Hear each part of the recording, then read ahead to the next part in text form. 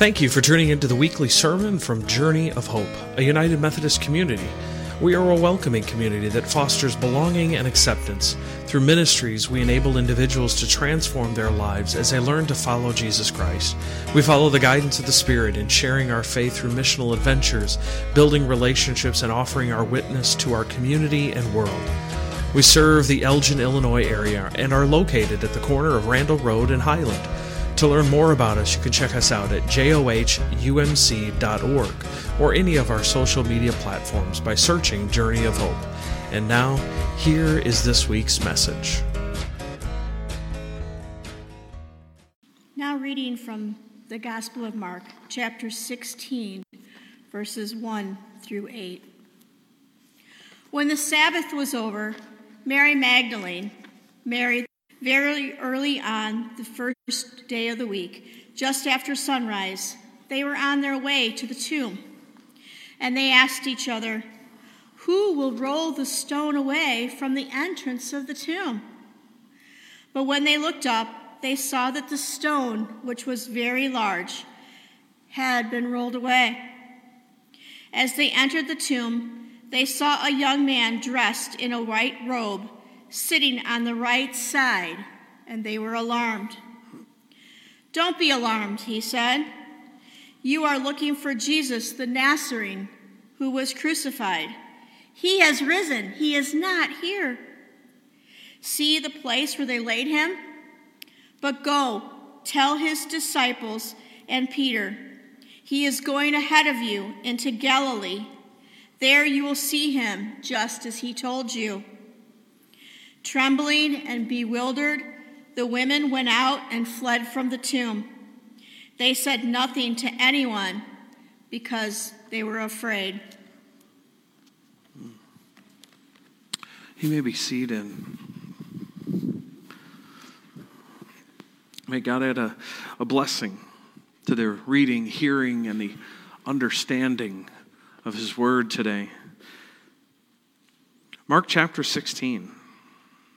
Kind of an interesting chapter as we look at it. So as we begin this morning, I wonder if you could imagine with me that it's early morning. Well, for some of you, this is early morning. But here we are. It's early Easter morning, gathering in the sanctuary to hear some good news. At least that's what we're hoping for, right? Today is the day that we celebrate the resurrection of our Lord and Savior Jesus Christ. Christ is risen. Alleluia. Amen. Well, before we get a little too far ahead of ourselves, we are reminded by the Gospel of Mark that on that very first morning following Jesus' resurrection, the woman might not have been feeling the same way.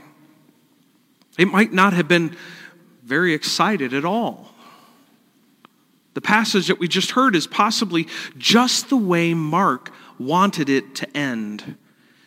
You see, actually in your Bibles, if you will look them up at a later time, you'll see that you're going to find a note that tells that most of the early manuscripts end at verse 8. That was it. Verses 9 through 20 could have been added later, and if you read them, you might agree that they don't quite sound like the rest of Mark. The words just feel different in some way. So if we were going to go to use the original ending at verse 8, we are left with something really strange. Because the gospel ends this way. Trembling and bewildered, the women went out and fled from the tomb. They said nothing to anyone because they were afraid.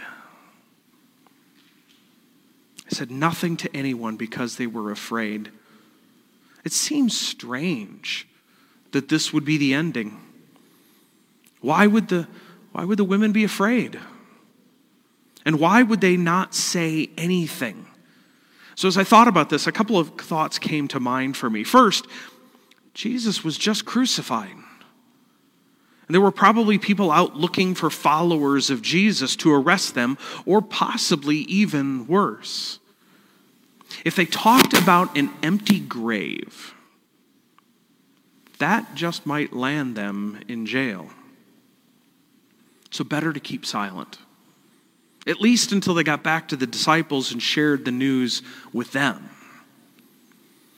But second, maybe they were shocked and they couldn't believe what they say. They couldn't believe what they saw at that tomb. Maybe they thought no one would believe them. Maybe they thought it really didn't happen. Maybe they didn't know what to think. After all, Scripture tells us they were trembling and bewildered.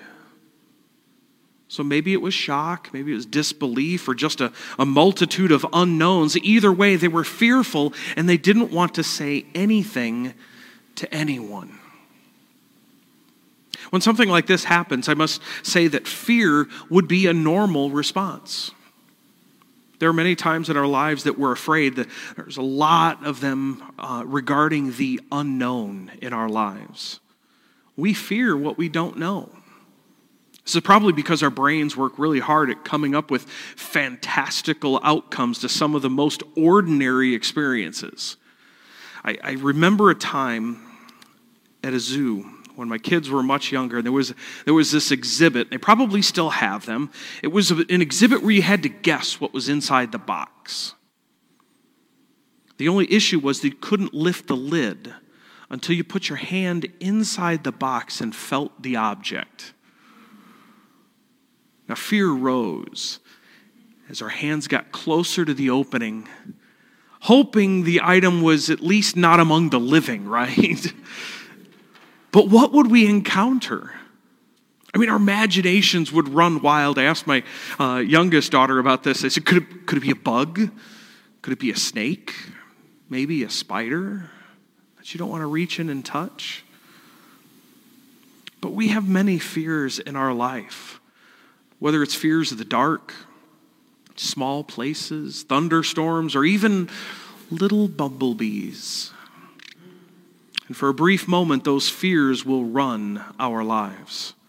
I've spoken a number of times about pulling a car over to the side of the road while Sherry has to get a bee out of the car for me. Just have this fear. I know they're needed, and I know that we must have them, but I have this fear of them. I mean, some of the things you think about, we'll take extra steps to avoid a spider web. We'll bring flashlights with us when we know there's a chance of encountering dark spaces.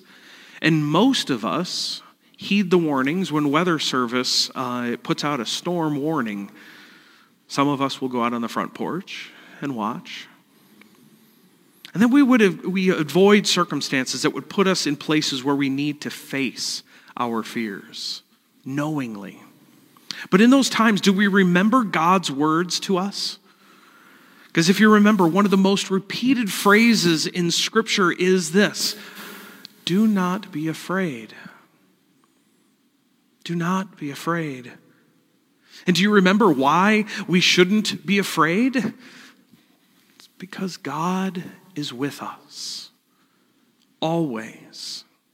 But yet, here we find Mary Magdalene, Mary the mother of James, and Salome, after encountering the empty tomb, running away, afraid to say anything to anybody. Why?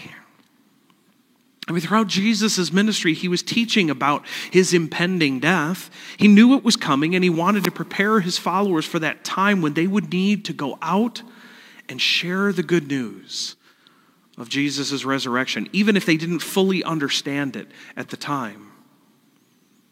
Even in the last week, after his triumphal entry into Jerusalem, Jesus tells them to keep watch. They will not know the day nor the hour when he will return. But this means they also need to go about the business of sharing the good news of Jesus Christ. The empty tomb would certainly signify that it's time to begin. Could this be why they are so afraid? Just the other day, I was watching one of my favorite films, My Cousin Vinny. Just in case anybody has watched that, multiple times like I have. And there's a scene in there where Vinny is preparing to present a case to prove the innocence of his nephew. You see, Vinny is an attorney, and he wants to prove that his nephew is innocent. But in the process, he begins to feel the weight of the case. And it is as hard as it is for him to admit, he tells his wife, in Vinny's words, "I'm scared." I don't have the Italian accent to go along with it, but he's scared. And it's hard for him to admit that.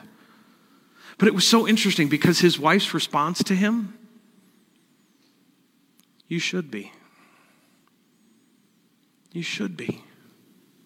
The life of his nephew and his friend lay in the balance as Vinny works to prove their innocence.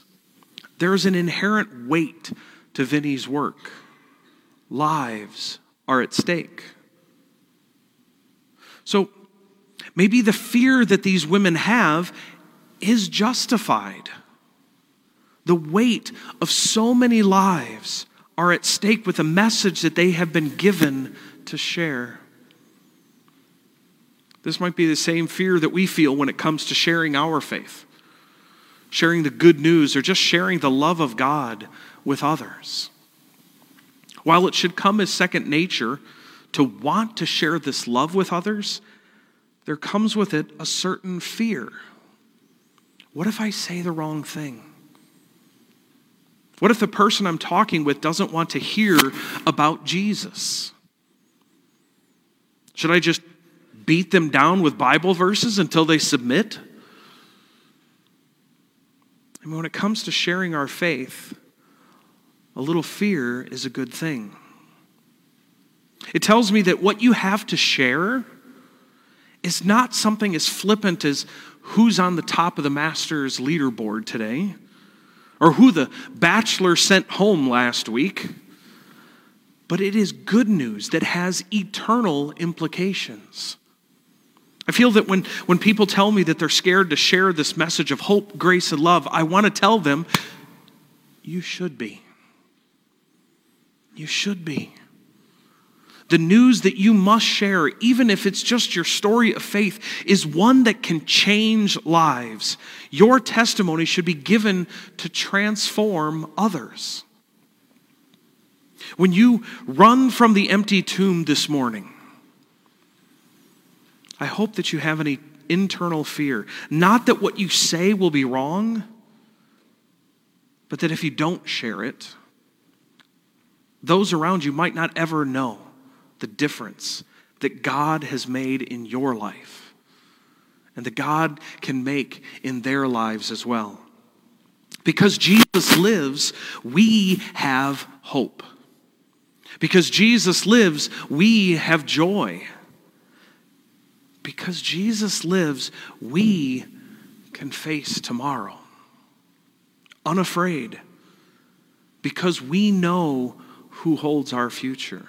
Do we not? We can run from this empty tomb this morning telling everybody what has happened here. Expressing the love and the grace and the joy that comes on Easter morning when we say Christ is risen. He is risen indeed. There is good news in that.